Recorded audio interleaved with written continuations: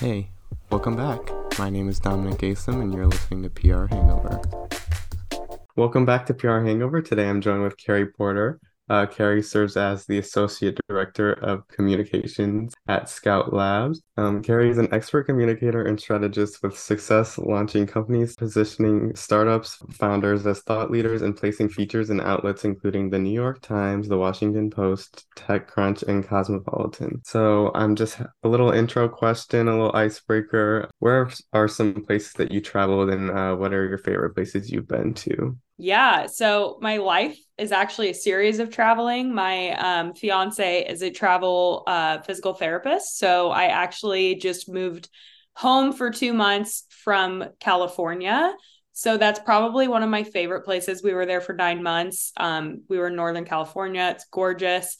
Big Sur is amazing. But we also just got back from Europe after we got back from California. So I was in Italy, Greece, and London, and I actually studied abroad in Italy when I was in high school. So that's probably where my heart is, my second home. And while we were there, I actually just got engaged as well. So extra special. Congratulations. That's all very exciting. And then also in the interview process, you did mention to me that you were the president of your chapter of PRSSA. How was that experience? Did it give you any insights?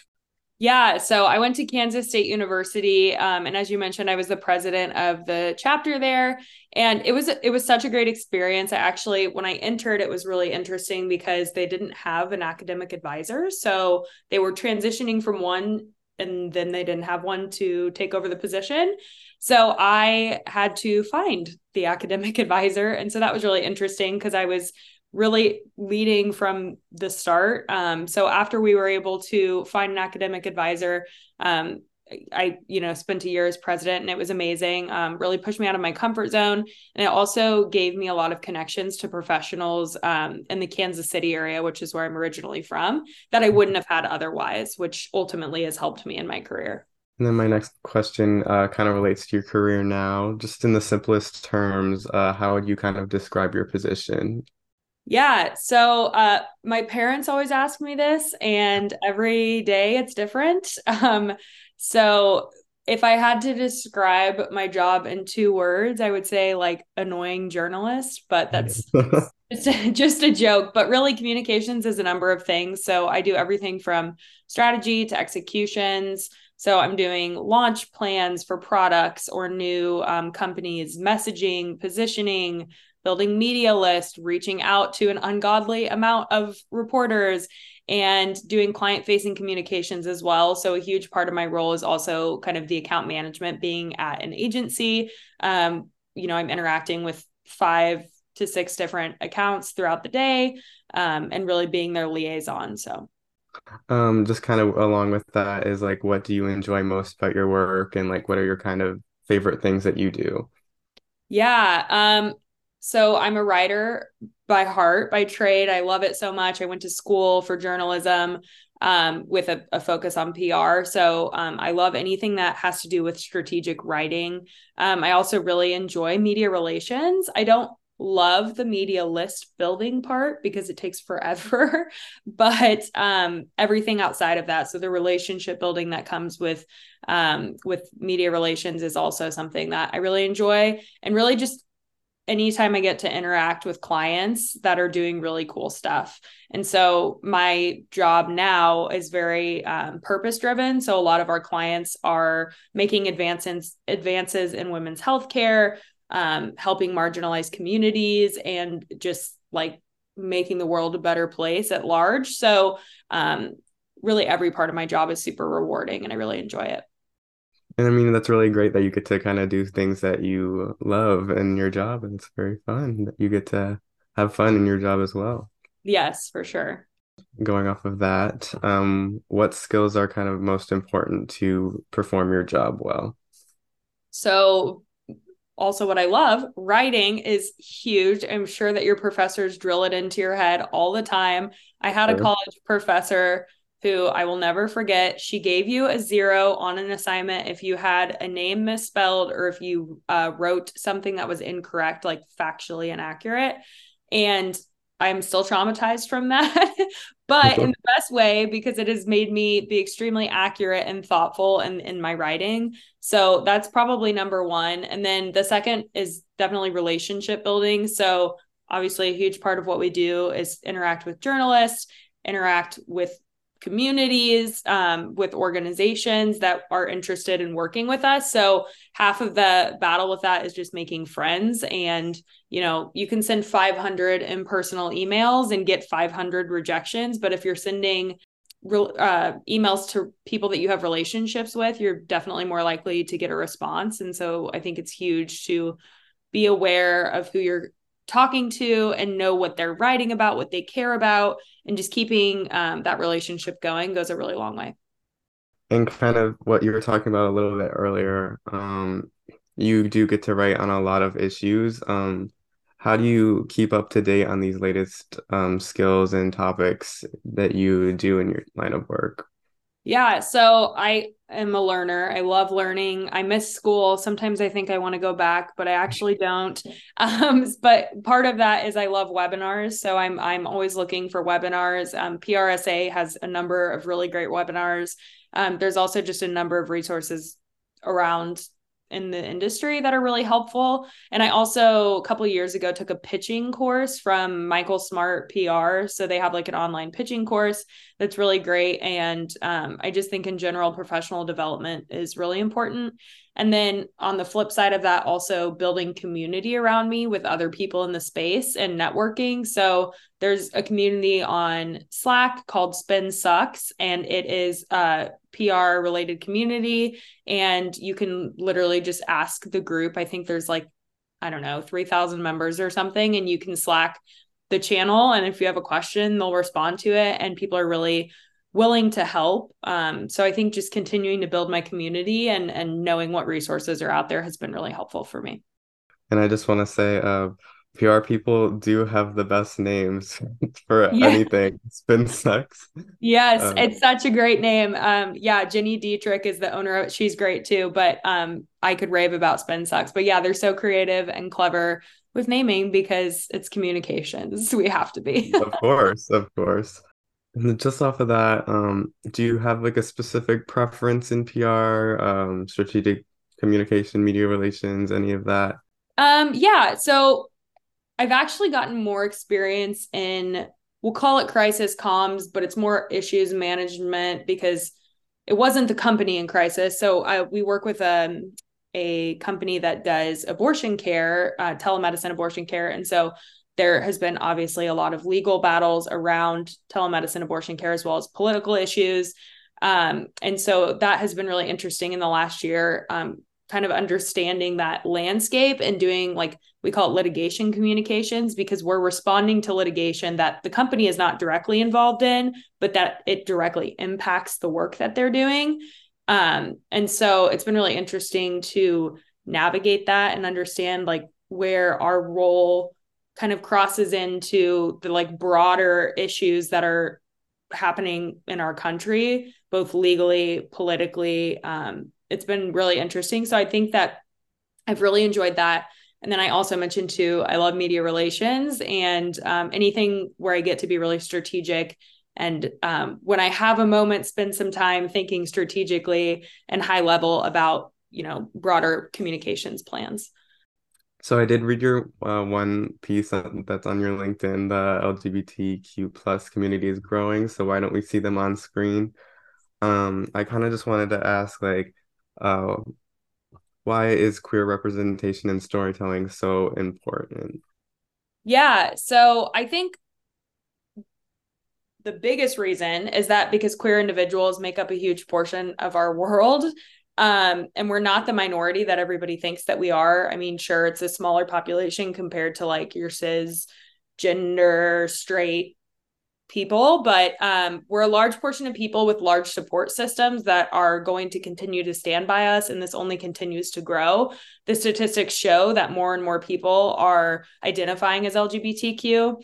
I think a lot of that is because they've always been here, but now it's more accepted to say these things. So basically it's if a company isn't on board, they're never going to catch up at this point. Like it's 2023, almost 2024. You got to get on board, and you also have to do it in the right way. And I also think a really important part of telling these stories is that queer people have spent years fighting for this opportunity to be able to say these things and talk about these things on a podcast. And now that we're here, we owe it to those who fought before us to continue sharing our perspectives, because otherwise, like, that would go to waste if nobody was using, the platforms that we are now able to use to talk about queer issues. Just because you do a lot of writing on queer representation and similar topics, would you say it's like harder to write about these issues that you're very passionate about? I think I find it easier actually because they're things that I think about all the time. I think the hard part in some ways is censoring myself in those topics. So recognizing that there is some neutrality that has to happen in the conversation. I can't come in hot all the time as much as I would like to, but it's easier for me because when something upsets me or I notice something in the media that doesn't sit right with me, I write it down, and then I'm able to process things as I write, almost like a journal, but then I just publish those journals on the internet. And it helps me apply like what I know, find out what I don't. So research is huge, obviously, because there's no way I could know everything about the issues. And then also determine like what the best path forward is to presenting that information with a lot of thought and in a way that other people who aren't as used to reading or writing about these issues may find interest in them. I totally agree too with the writing. Like I'll be like, okay. And then when I'm passionate about something, I feel like I could write so much on that too. Just like Yeah, it's so the much best way detail. to get Yeah. your brain going, right? So Mhm. I actually have sticky notes at my desk, and I will, like, if I think of something in a meeting or somebody says something or I read some crazy news story, like I write down a headline and I put it on my computer screen, and then like sometimes it turns into an article, sometimes it doesn't, but like in the case of the article that you were just talking about, that is what happened. So Mhm. it's just good to get it out and write it down. I might have to steal that strategy from you in the future. Yeah, please I do. yeah, my ideas never really go far. I just kind of hold on to them. What makes an advertisement a good representation of LGBTQ plus issues versus like just a corporate activism situation?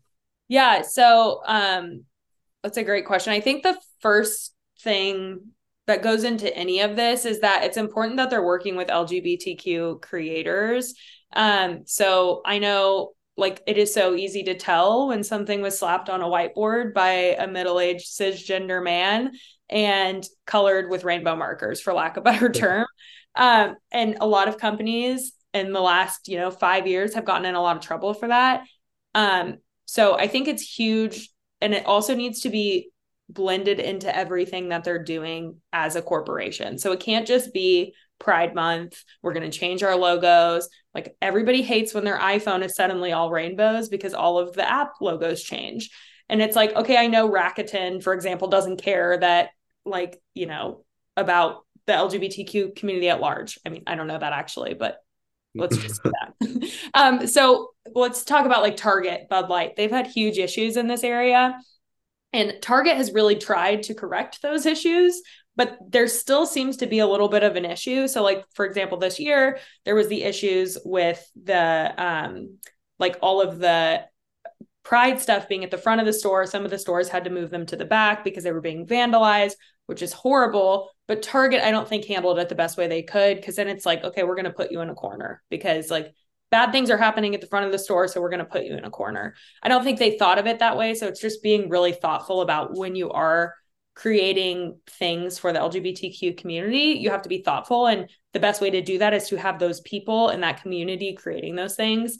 And then the other thing that you have to think about that is like, what happens when somebody pushes back in a very real way? The Bud Light is a perfect example. It's terrible what happened. They did not stand behind Dylan Mulvaney at all, and they should have. I mean, you can't say that you support a community, put them into your advertisements, and then pretend like it didn't happen. Like the weirdest response ever. That's like the worst crisis comms I've ever seen in my life.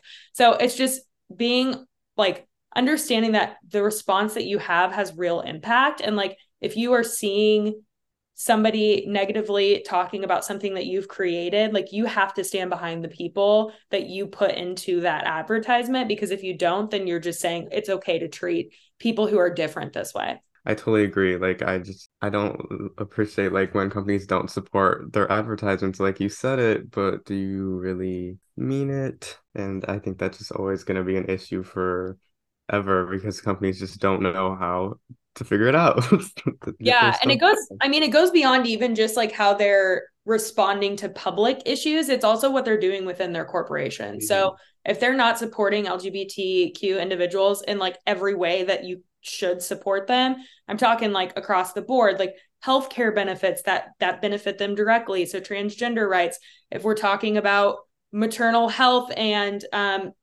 fertility treatments for couples who are same sex, like all of these things are so important, and like that has to be part of your organization too, or you can't be putting advertisements out saying that you care about the community, because do you really if you're not helping the people that are directly working with you? You're in your career now. Like what would you kind of tell students who are kind of in my spot? Like what should they like what's some general advice you could give them? Yeah, well, first of all, let me thank you for having me on the show, and let me have my little tangent that I just went on. So yeah, students in the like in order to get to where I am today, like I had a lot to learn, but the biggest thing that I had to learn is that I don't have to settle for like what is expected of me in a career, or like what is the first option that's given to me. So everyone thinks they have to settle for the first job they get out of college. That's not the case. Like, yes, I recognize that people need a job out of college. Maybe some aren't fortunate enough to have somewhere to go without a job. They need the income. Totally makes sense. Like, get that job. Great. But you don't have to stay there just because it's a stable income, or because that's what your parents want you to do, or that's what society tells you to do. I think for me, in particular, I wanted to do something that mattered. I wanted to do social justice work, but I didn't know how to get to that path. So I stayed where I was for a really long time. And I don't regret it at all. I had such a great experience at my first agency, but switching careers, or not careers, but switching jobs has been huge for me, because it's allowed me to put the stuff that I was doing on the outside of work into the work that I'm doing. So basically, you deserve to have a career that you love, and like your first job can be a stepping stone, and if it doesn't serve you, like you can leave it. Well, I just want to thank you for joining me today. It's been a long journey, but I'm glad we finally got this meeting. Thank you for listening to PR Hangover. Below is all the guests' information, and I hope to see you next time.